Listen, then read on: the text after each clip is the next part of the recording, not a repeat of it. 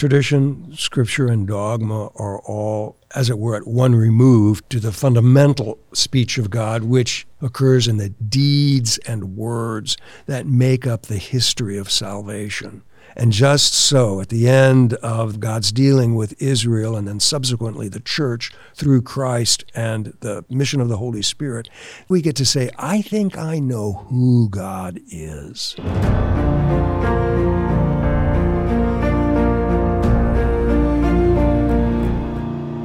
Welcome to the Catholic Theology Show, presented by Ave Maria University. This podcast is sponsored in part by Annunciation Circle, a community that supports the mission of Ave Maria University through their monthly donations of $10 or more. If you'd like to support this podcast and the mission of Ave Maria University, I encourage you to visit avemaria.edu/join for more information.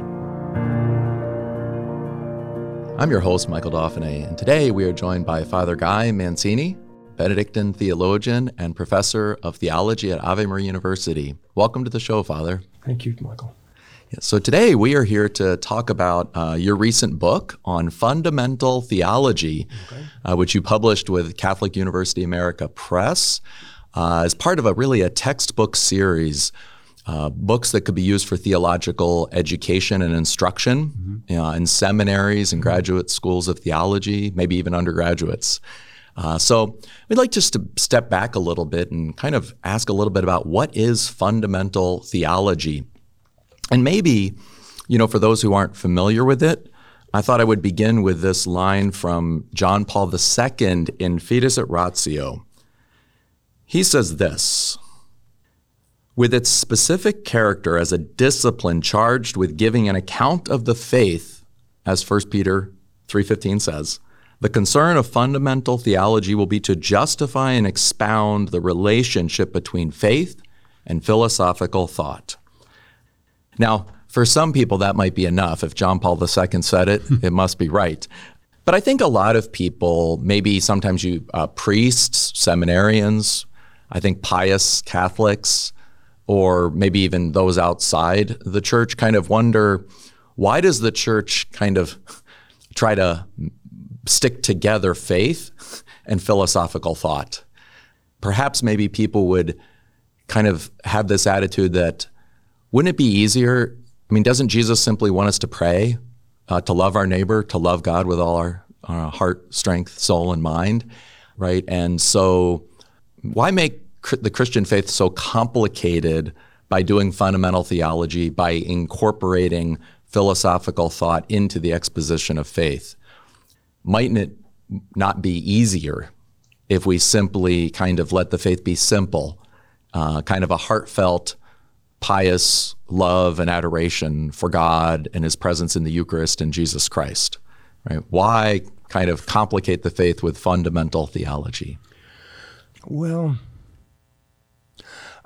it looks maybe from the outside as if it's complicating the faith, but I think the answer to that question is that we want simple possession and deliverance of the gospel message. We want prayer to be simple, and we want our obedience to the commandment to love God and to love our neighbor.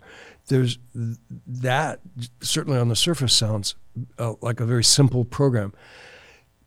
The trouble is that I think it's hard to be simple. And with regard just to the message, say, of the gospel, there is a lot of noise in the cultural, philosophical, ideological space in which the gospel is to be proclaimed. There's a lot of noise, and it's a more difficult proposition than we realize to make sure we're not repeating some of the noise or mixing up the noise and the gospel together. So the complications of theology are, I think, in the service of ensuring that we maintain the simplicity of the gospel message and the simplicity of the kind of gospel guidance of our moral life. That's how I think of it anyway. That the complication is in the service of making sure that the lines are clean and that we're just putting our hands and putting our mouths to the word of the gospel and to nothing else. Yeah, that's so well put. It reminds me a little bit too. I think in Mere Christianity, C.S. Lewis mentions that his last book, his last series of talks that he gave at the BBC, he ended up talking a lot about the creed and theology. And he said that people would say, well, why are you kind of sticking theology into these talks? And he said, well, these days, if people don't have good ideas about God, they have bad ideas about God. Yeah. Usually worn out ideas about God. And I think the same thing, if we don't consider and make sure that we have good philosophical understandings, yes, we often have very bad philosophical understandings. I think that's quite true. And that's always been true, and it's probably especially true in our age. We tend to maybe think God. We think of God as another being in the universe, right? As a being in the universe who should be doing things differently. We think about our happiness as fundamentally physical and material happiness. We don't really understand that our happiness is really found in communion with God. So anyway, so all these different elements I think are really important, which is why we need to think very carefully. And I thought it might be fun to go back to that line that John Paul II spoke about on 1 Peter. And he says this, 1 Peter 3:15, always be prepared to make a defense to anyone who calls you to account for the hope that is in you, yet do it with gentleness and reverence. And so this is that idea really of apologetics, right? To give an account, to give a defense, that there's a reason for our hope. And I think this is something that, again, is somewhat kind of counterintuitive. We often think of faith as just trusting in God, as surrendering ourselves, surrendering our intellect to God. And it is. And yet it's also, there's a reason for it. Right? It's faith is beyond reason, but it's also an act of reason.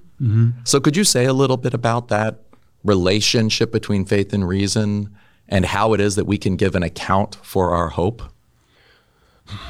Well, I think reason, considering human life, what human life is, and what we may hope for, I think reason runs up into sort of insoluble, unanswerable problems. And what are these problems? Well, there's I think there are two main problems. The one main problem is the wreck of human death, and how we're to think about that, how we are to approach that in our lives, because it's always in the back of our minds. If every human being who has come of age, it's always in the back of our minds that we are approaching our death. And what does that mean then for thinking on the other side of death, whether there is something to be thought there, and in any case, how we are to live with this knowledge that we are, as Heidegger says, unto death always, at every moment. It's always there in our consciousness. That's one problem. And the second problem is the dealing with our past. So, when we think about death, we're thinking towards the future. But in every human life, past a certain age, there are things that we regret, that we wish we had not done. Some of these things are small, but some of these things are large. I think most human beings have something large in their life that they regret that they did. So the problem of how to, as it were, make up for what we have done that we wish we had not done is a very grim, serious problem. And philosophy, reason has I don't think reason has anything to tell us about that. Just as reason doesn't really have anything to tell us about what the nature of our existence will be if we have an existence on the other side of death. So those two kind of central concerns that every man and woman faces, reason is not sufficient. It asks the good questions about both of those things. Plato asks the good questions about both of those issues, but there is no real answer. He trots out this, that, or the other. Myth every once in a while. But he himself is quite aware that it is a myth. He says, well, we could think about it in this way. Are we thinking about something that's certain or not? No, but this is as best we can do. But the gospel claims to have a sure answer for both of those problems that afflict every human being, how we are to think of our future unto death and how we are to think of a past, whether our past is redeemable or not. The last line of the Apology for Plato, Socrates says, right, I go to die, you go to live. Which of us goes to the better is known only to the God. Yeah. Right. Whereas that's much different. So within the Christian faith then, and the way you structure the book, you have it in 8 chapters with 2 parts. Part 1 is basically God speaks. Yes. Part 2 is man hears. Yep. So that's the basic structure. So maybe you could talk a little bit about then, you talked about the Christian answer. What does it mean to say that God speaks, right? In many ways, it seems as though God doesn't speak to us as another being within creatures the way that another human being would speak to us. So would you say a little bit about how God's speech is both something complicated and yet also something trustworthy? Yes, that question is, I think, the fundamental question of fundamental theology. What is revelation, and is it really true? When we say God speaks to us, is that a metaphor, or is that true? Are we saying something true? And I think since the 18th century, then Christianity in the West has divided sharply over just that issue. And the one answer is, that's a metaphor. God does not really speak. All the things that look like in the Bible that God is speaking, all the appeals to God's word, whether his incarnate word in Christ or the word that he delivers to the people of Israel through a prophet, or the word that the Holy Spirit delivers to the apostles in the New Testament, helping them formulate the message. All of that is metaphor. The words really are always our own words. We're reacting to our consciousness that God is close to us and is concerned for us, but he doesn't really talk. He doesn't really speak. And maybe for listeners or viewers that are maybe not as familiar with the history of philosophy and different things like that, it is interesting, I think you talk about the 18th century, that the first rupture doesn't occur with the rejection of God's existence per se. I mean, some do, Hume famously among others. But what happens is many philosophers or theologians in different ways, like Kant in different ways, Schleiermacher, all these different figures, begin saying not so much that God doesn't exist, but that God can't speak. Yes. So I think that yes, and that's new. That's what happens. And so you end up kind of maybe what we call sometimes is called deism. In the idea of like God exists, he creates the world, but then the world kind of runs on its own. Yes, he steps away and lets God can't be a providential father interacting and speaking into history. And that really is the kind of first wedge, or at least a massive wedge that's kind of bound up in the Enlightenment, both philosophy and theology. And so I think that's really what partly John Paul II is trying to respond to in talking about fundamental theology, is that idea that God can speak, not just that he exists, but that he can speak. So, yes, and so this is to return to the original question about the simplicity of the gospel. See, to maintain our purchase on the simple truth that God has addressed us, has spoken to us, and continues to speak to us now through the church, through the maintenance of the gospel in time that the church is devoted to. That's the simplicity of just that statement that God speaks requires a considerable, depending on who you're speaking to, of course, but if you're speaking to the academy, if you're speaking to what Schleiermacher called the educated despisers of Christianity, then to speak to those people, that is, to speak to the culture at large, then the message, in order to purchase the simplicity of the truth that God speaks, then we have all sorts of work to do with regard to, especially I would say,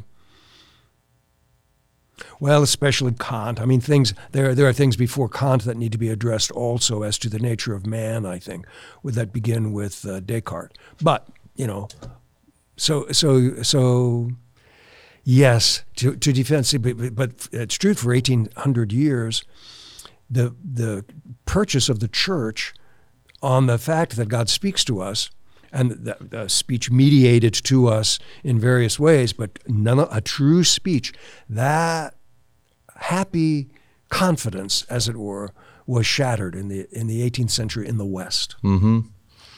I think one thing that's interesting is if we step back a little bit and we think about God's speech, it's not, God does speak to us through words. Yep. So the words and deeds, as Dave Verbum speaks about, the document from the Second Vatican Council, are very important. But we also begin to see, God's speech does something. In Genesis, his speech, his logos, his word shapes all of creation. Yes. God speaks and it is. So we learn that everything that exists is somehow kind of shaped, spoken, ordered by God. And then God is in relationship with that creation that he has spoken into being. And so then revelation creates a new relationship. And so I think before we get lost in the kind of particulars, it's helpful just to step back and realize, what does God do when he speaks to Israel? He makes Israel his own people. They form a covenantal relationship. Just like when we say, speak the vows of marriage or speak the vows of the priesthood, right? Well, with other things being done, we become married, we become priests. So in a certain sense, what God is doing, he is really, through his words, he's adopting us as his children. He's creating a nuptial marriage relationship with the church, right? He is calling us his friends. So God speaking has a purpose, first to create, and then secondly to recreate in this covenantal relationship. And I think that's something in which we can, kind of rest in when we recognize that's the purpose of God's speaking, is to actually affect and accomplish a new relationship with him in the world. Yes, there's nothing more personal. There's no more personal interaction between human beings than the address, looking somebody in the eye and saying what you think to be the truth, whether you're talking about the truth of the universe or the truth of one another or the truth of your relation. There's nothing more personal than that direct address of one person to another.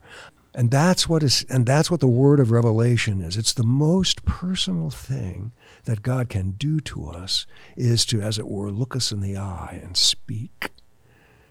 And then that changes us. Just as our speech, within the world, we change one another by what we say to one another and how that word is received.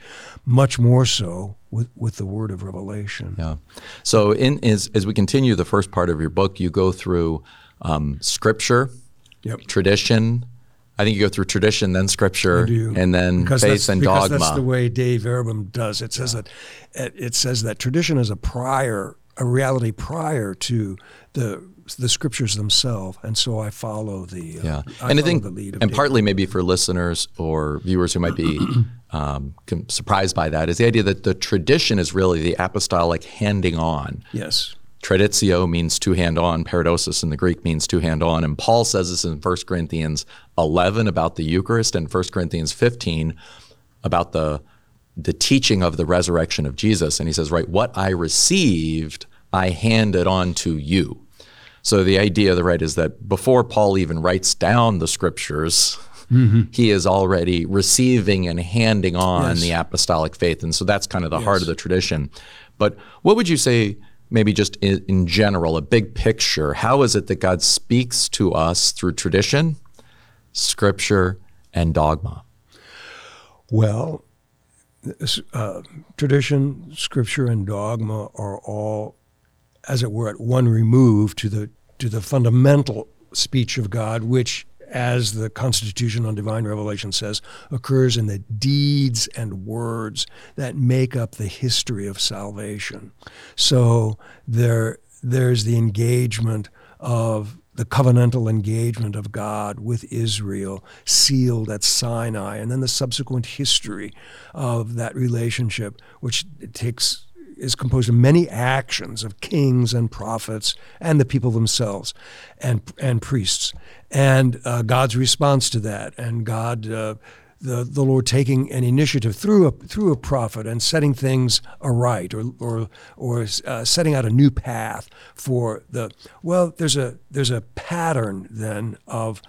Just as it's just as in a human life. If you want to know what somebody is like, if you want to know what Harry Truman is like, why then you get David McCullough's biography, and you read Truman's life, and there's a remarkable, consistent pattern of how Truman handled himself, whether he was a senator, from the Midwest, or whether he was the president of the United States. There's a remarkable consistency of character there that McCullough shows us in Truman's biography. So that at the end of the biography, we can say, I think I know who Truman was.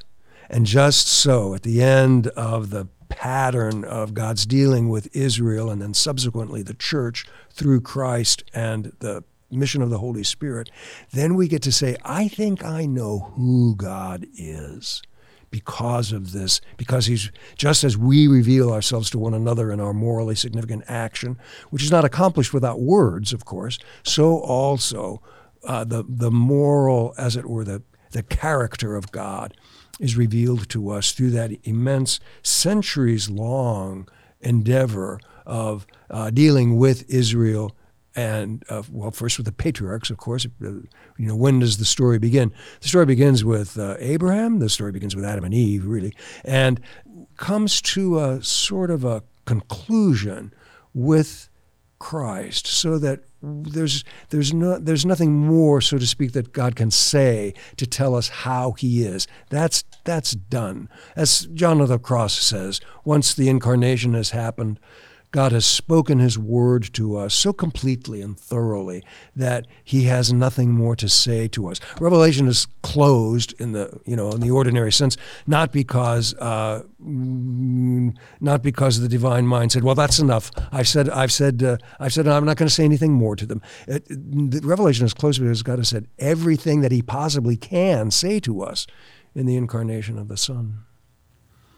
Yeah, that is so. It's really It's kind of, I think it's something that's hard for us to get at, because within our human experience, we never have that.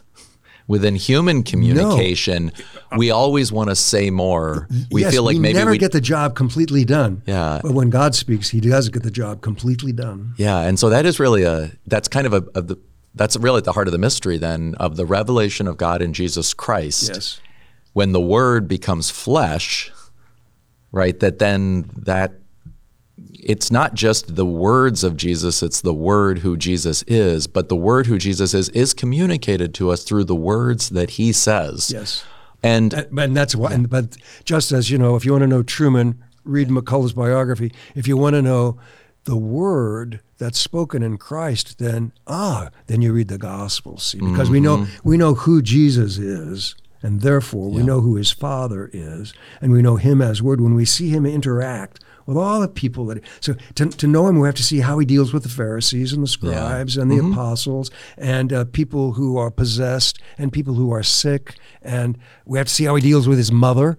All of that shows us then who he is. Yeah, Thomas Aquinas, when he speaks about faith, says that the act of faith does not terminate in the proposition or say the article of the creed, but in the reality. The reality. So by faith, then we reuse the words of the Gospels and the words of Paul, the words of Scriptures, to express a faith, but the words lead us to the Word. Like the propositions lead us to the reality. And so could you just say a brief word about how it is that even though God is ever greater than our propositions, our propositions and our words and our statements are necessary? Well, I think the final setup for this is delivered to us already, as you adverted to in the opening chapter of Genesis, that when God says, "Let there be light," and there's light. When He says, "Let there be the plants and the animals, and let some of the plants be seed-bearing and some of the plants be fruit-bearing," and when he says those things, then the things are. And so the idea that God has in His mind, when He says, "Let there be," then the things that are really do manifest part of the wisdom and mind and intelligibility of God Himself. And that's the presupposition then of God speaking to us within the created order. The created things of the natural order, they provide a language, a sort of a grammar then, with which God can address us more directly through prophet, through apostle, preeminently through Christ. But the ability of those words then that we have in sacred scripture, or those words that are sedimented in tradition, that all depends, I think, on that original creative word of God. This is why, if I'm not going on too long here, but this is why I think for Cardinal Ratzinger, Benedict XVI, this is why when he talks about the existence of God, he privileges the intelligibility of the world. That he likes to remember at this point the astonishment, as it were, of Werner Heisenberg, one of the main 20th century physicists who articulated the scientific shape of the world for us in the 20th century. He often at this point recalls the astonishment of Heisenberg at the very fact that the world is intelligible to the human mind. The human mind is, as it were, it meets a happy spousal partner when it encounters reality and then can speak. The child of the encounter of human mind and intelligible reality then is the speech that the human being, here a scientist, Heisenberg, gives. Well, that very fact then that the world is intelligible bespeaks that it comes from a mind. And at that point then, in Introduction to Christianity, then we're set up to wonder, has the mind that speaks the intelligible world, does it have anything more to say to us? See? Does it have anything more to say to us? Well, and it does about about those two things that we most need news about: death and the redeemability or unredeemability of our past. Well, that's so well put, Father. We're going to take a break now, and then we're going to come back and talk about kind of part two, which is first is God speaking. The second part of looking at fundamental theology will be us hearing. Okay.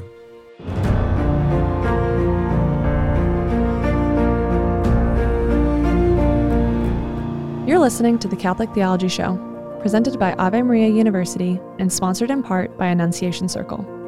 Through their generous donations of $10 or more per month, Annunciation Circle members directly support the mission of AMU to be a fountainhead of renewal for the Church through our faculty, staff, students, and alumni. To learn more, visit avemaria.edu/join. Thank you for your continued support, and now let's get back to the show. Welcome back to the Catholic Theology Show. I'm your host, Michael Dauphiné, and today we have Father Guy Mancini, professor of theology at Ave Maria University, and we're discussing fundamental theology and his recent book with Catholic University America Press of that same title. So thanks again for being on the show today, Father. It's a pleasure. So as we're moving to the second part of the book, we look at how do we hear the words that God speaks, and as you were finishing up there, you were talking about kind of somehow recognizing God already. The creation itself is already a bit of a witness to God. Psalm 19 speaks of the heavens are telling the glory of God. To a certain extent, if creation can't speak God on some level, then Jesus Christ, who is in creation, couldn't speak the divine word. This is kind of a Catholic sensibility, which is that creation is necessary for redemption. Yes. Now we have to be able to recognize the speaker in another way than just by his speaking to Yes. And it's, if you go to, say, the book of Isaiah, say especially maybe Isaiah like 43 to 48, where Isaiah used a lot of I am statements for God. I am the first and the last, but it's often always, I am your creator, Israel. I am your savior. Right? I am the one who created you. I laid the foundations of the universe. Therefore, I am the one who can redeem you. So the sense of creation and redemption, right? Really, the only one who can redeem us is the one who created us. So in turning to these next two chapters that I wanted to ask you a little bit about, one is called Preambula Fidei, the preambles of faith, the truths that are knowable by reason that help us to understand the faith more better, that predispose us to the faith, so to speak. And then the second idea is what's called, in the tradition, the motives of credibility, which means the faith is somehow credible, it's believable. The fact that Jesus rose from the dead, if we think about it, we would actually say, it's pretty reasonable that he did. There are good grounds for believing this. Now, in part, both of these can seem a little bit at first at odds with the nature of faith, which we often also describe as a gift, right? That faith is a supernatural act by which the mind assents to the truth of God having been spoken and submits to God's truth, believes in, trusts in, surrenders to God's truth, an act of the intellect by which we come to know truth, moved by the will, informed by charity, right? So this is, right? And we cannot do that on our own. No amount of rational reflection will get us to, will get us to believe in this kind of supernatural act of faith. So could you discuss a little bit about how faith can be both a gift and something that is really God acting in us so that we can believe in God with God's own kind of spirit? 1 Corinthians 12:3 says that, right, no one can say Jesus is Lord except by the Holy Spirit. If it's merely a human rational conclusion, then it's not faith.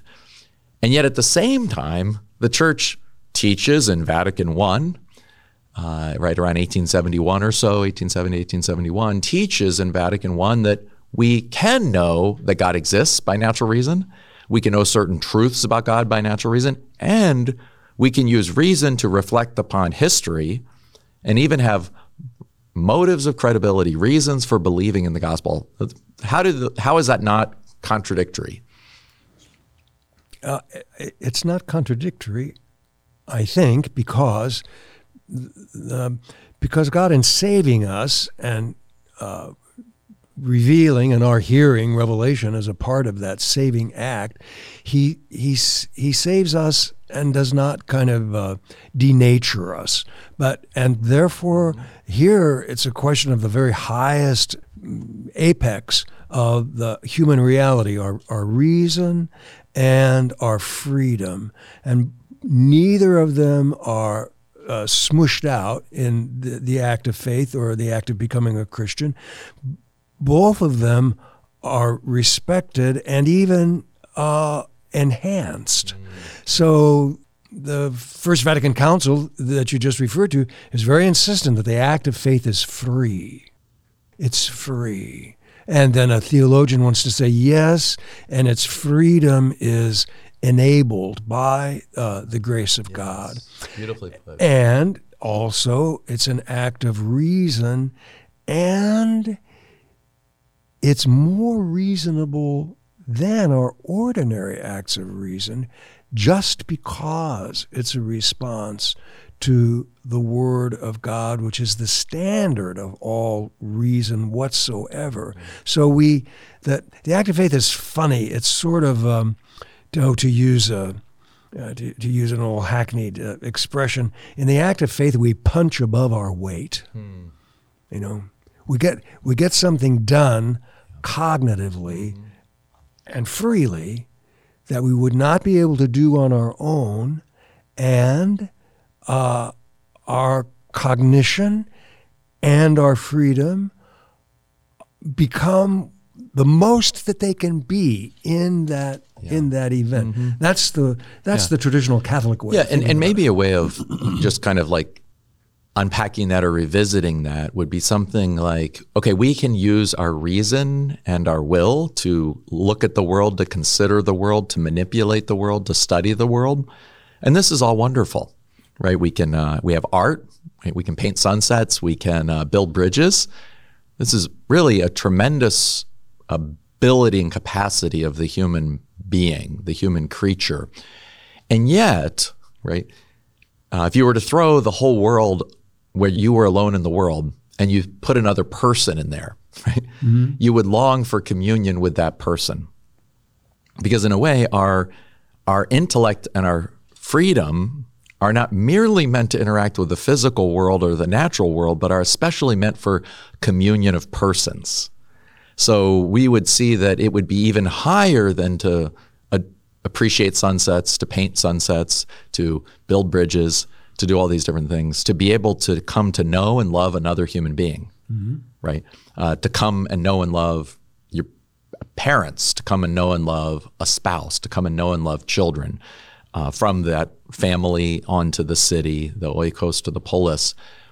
So there's a certain sense of then human communion becomes the highest act of our reasoning and our freedom.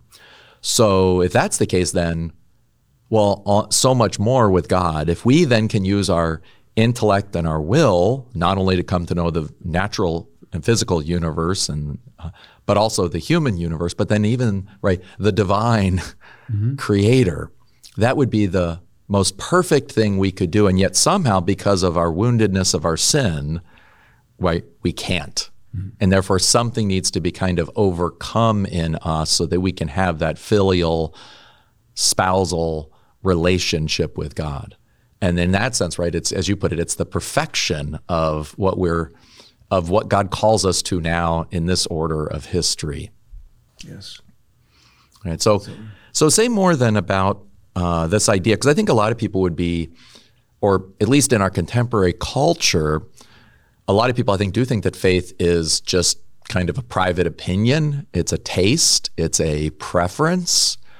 The fact that there are good rational grounds for being a Catholic, or good rational grounds for believing in God, that he has created the universe, that he has spoken, that he has founded a church, right? Yes. That he sent his son, that his son rose from the dead. I think a lot of people would just be like, no, science doesn't tell me that. Yes, this is one of those places, once again, where the traditional Christian Catholic understanding of faith and religion is quite at odds with a contemporary view, which wants to make of religion something private.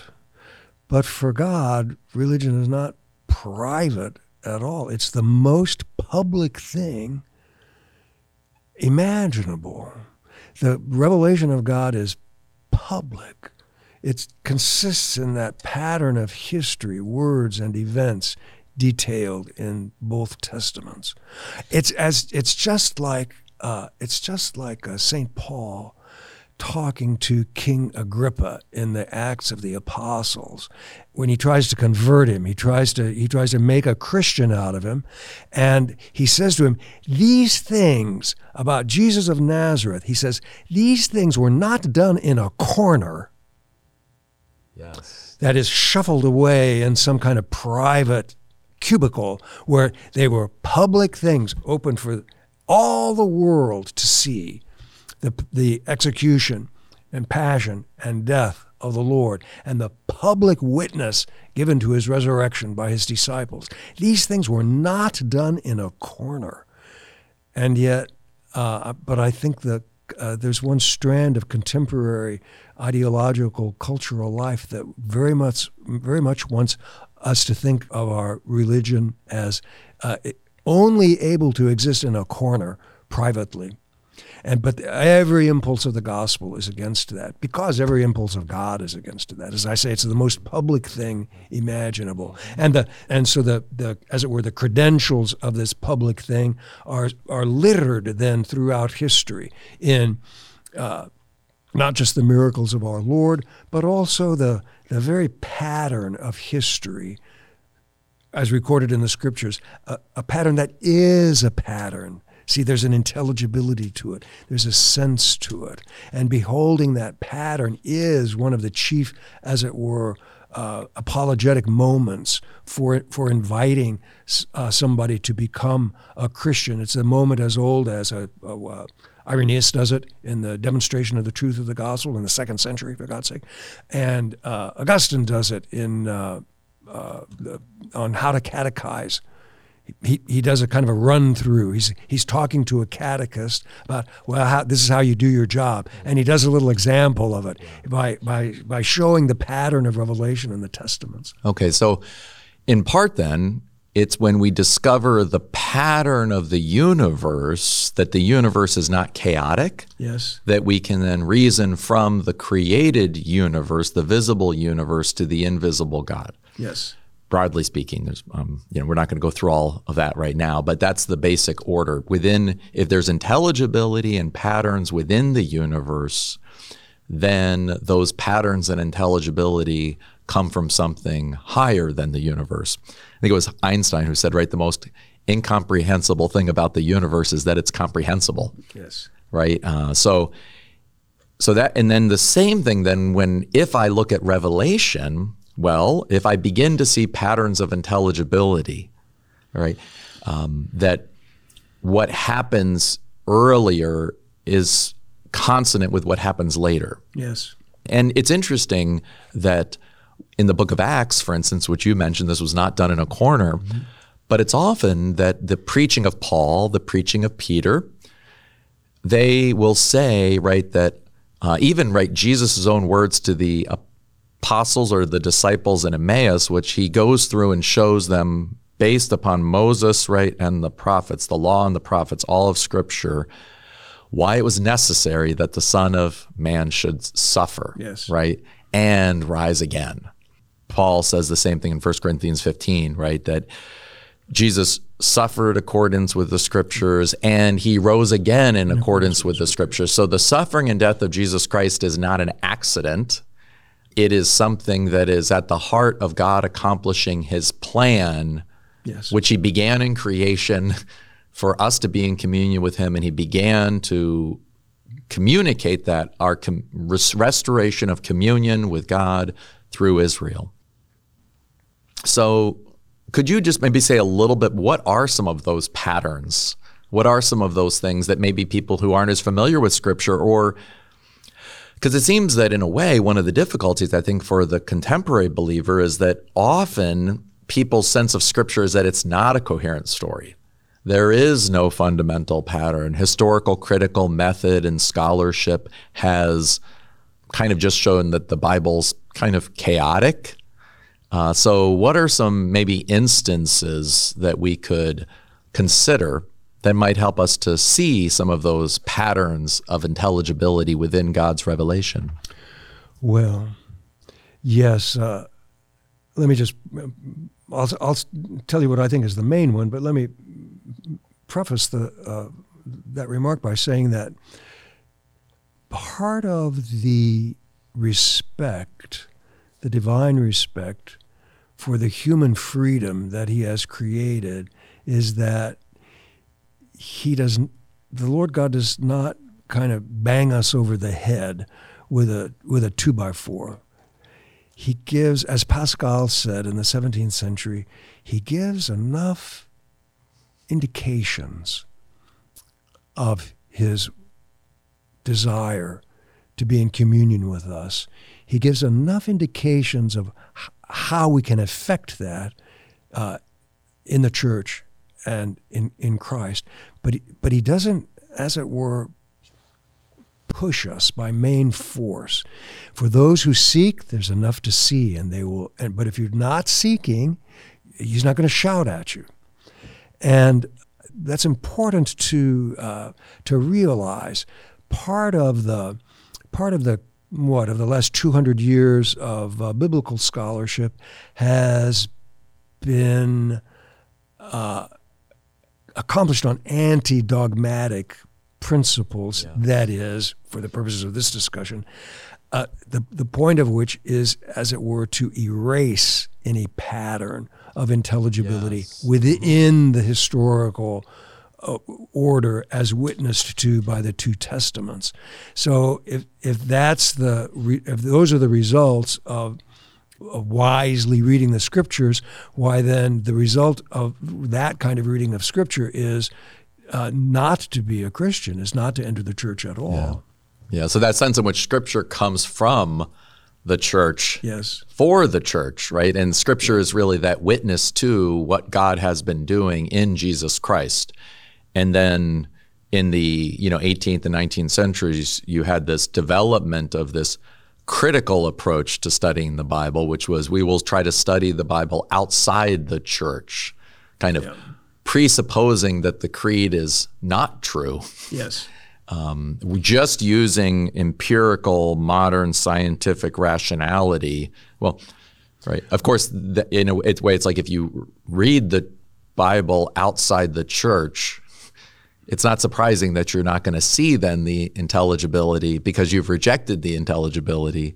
Because ironically, the church itself is the ongoing promise, or it's the ongoing fulfillment of the promise that was made to Israel and to Jesus Christ when he says, right, I will send you my Holy Spirit, right? So this sense in which the Bible, right, really is the church's book and somewhat has to be read and understood within the community of the church. Yes, and so then what is the fundamental pattern to be discerned by those who seek? Well, it's the congruence of the testaments. The Old Testament speaks of a promised prophet who will be the like of Moses, and that prophet never quite does show up in the Old Testament, who will be the second Moses. And the Old Testament promises a son of God who will be a son more than simply the heir to the Davidic throne. And the Old Testament promises a sort of a more and more obedient response to God, which also is not really verified in the Old Testament itself. And the Old Testament speaks of a kind of an enigmatic servant of God who by suffering fulfills the burden of punishment that Israel owed for its previous disobedience to the covenant. There are all these kind of figures of that kind of project us toward a future that are never themselves realized in the Old Testament. The evangelists, the first Christians, pretend to see, but with Christ we see, he corresponds to the wisdom of God now speaking to us directly. He corresponds to the second prophet that would be fulfill the Mosaic kind of figure once again, and he most marvelously is anointed by the Holy Spirit at his baptism, and he most astonishingly steps into the shoes of the servant that Isaiah speaks about. So there's a sort of it's not a correspondence or a promise fulfillment that will knock you down. If you wish to resist, you can always ask for more proof, especially with regard to matters historical. You can always ask for more. Say, I'll think about that tomorrow. But if you're honest, like the two guys on the way to Emmaus, who wonder what happened. What happened in Jerusalem the last week? They can't put it together.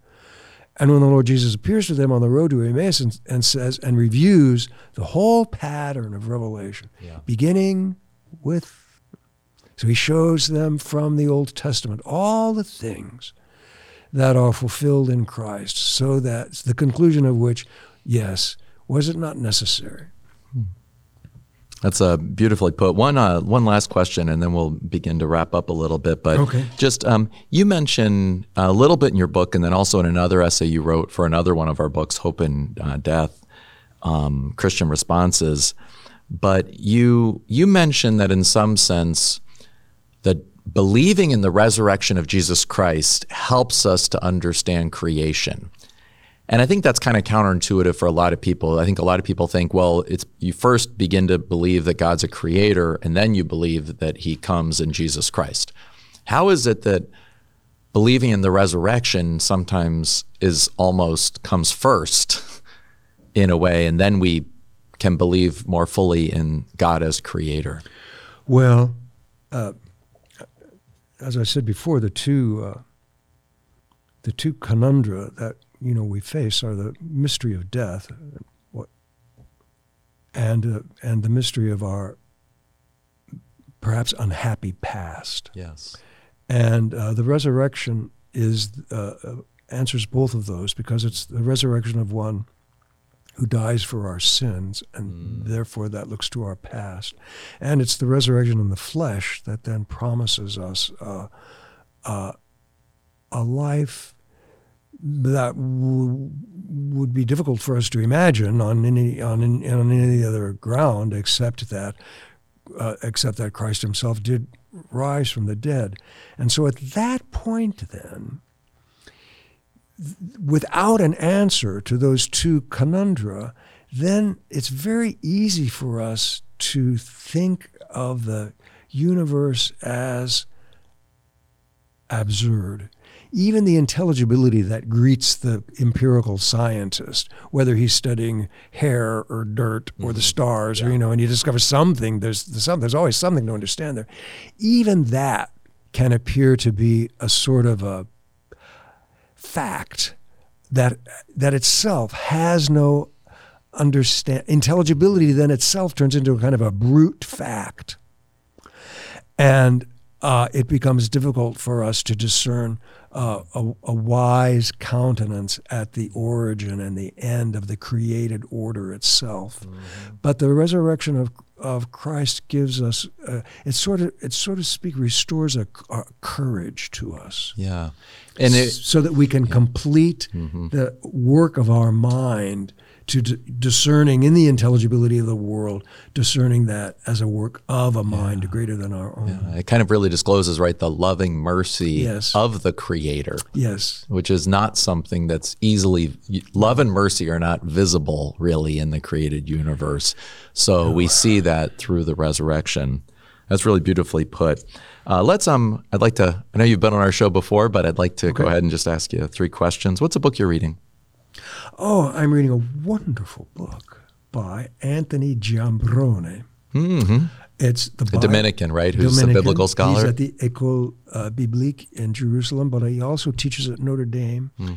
And there's a German university that he spent some time at too.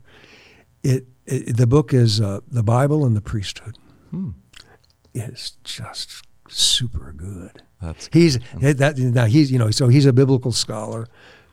That's I suppose that would be the easiest way to describe him. But he's a Dominican, and so he knows a lot of theology too. Yeah. And this is a book that, so to speak, I would say, fulfills the program that Ratzinger called for exegetes and theologians to fulfill: a biblically informed systematic theology and a systematic theology that is attentive to contemporary biblical insight. So that's what I'm reading right now. It's really good.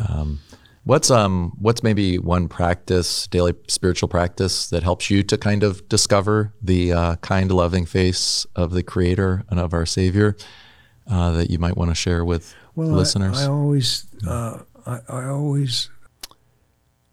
I always go through a kind of a long list of family members and friends and colleagues and remember them expressly in the presence of the Blessed Sacrament every day.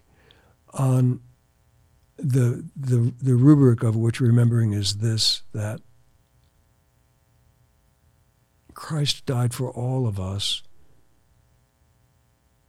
so that we could be so conformed to him that his Father will see in us what he sees and loves in Christ. And I try to collect up all the realities of my personal realities of my life and sort of put them into. So that's what I do every day. That's kind of my standard. That's great. Routine. And perhaps when you were a younger man and entering the seminary and different things, what was maybe one kind of theological truth that you discovered that kind of changed your life and changed your understanding of theology? Well, it was one of the preambula, as a matter of fact. I had in the old seminary curriculum, we took a course called The Philosophy of Man as sophomores in the seminary. And it was a philosophy of man and nature. And so what it was a sort of a reworking in modern form of Aristotle's physics and St. Thomas's anthropology. And the guy who ran the show, who was very good, he turned out to be really good. A really good friend. I miss him so much. He worked very hard in that course to vindicate the immateriality of mind and the human soul. Mm-hmm. He did that really strong. And that course then sort of released me from any of the temptation to positivism or materialism that kind of assault somebody in the modern world. And so that is a big deal for me when he had got that accomplished in that course. And it's been a kind of a foundation stone for the rest of my life as a theologian. Well, thank you for sharing that, Father Mancini. So the book we've been discussing today is Fundamental Theology by Father Guy Mancini, Benedictine theologian and Max Seckler Professor of Theology at Ave Maria University. One fun fact is that Father Matthew Lamb, who was one of the founding members of the graduate program in theology at Ave Maria University, wrote, he passed away right around the time that this book came out, but he wrote a blurb for it. And this is what he says: "This well-written and concise book offers a wonderful presentation of two key aspects of Catholic fundamental theology: God speaking and human beings hearing God's communication. Father Mancini has made a significant contribution to fundamental theology. I know of no other treatment that is as clear and concise as this book." By the way, listeners of the show may get 20% off if they type in the code CT10, CT10 at Catholic University America Press. The book is not for every reader, but I do think it is accessible for the willing reader. And if nothing else, it's always maybe a book that people might buy for their priests or their seminarian friends or graduate students in theology. Always like more books. And for those who have enjoyed the conversation with Father Mancini, we have another episode with Father Mancini, episode number 13, on ecclesiology, which is the theology of the church. So I encourage listeners to consider that as well. Thank you very much, Father, for being on our show. It was wonderful. Thank you. Excellent. Thank you so much for joining us for this podcast. If you like this episode, please rate and review it on your favorite podcast app to help others find the show. And if you want to take the next step, please consider joining our Annunciation Circle so we can continue to bring you more free content. We'll see you next time on the Catholic Theology Show.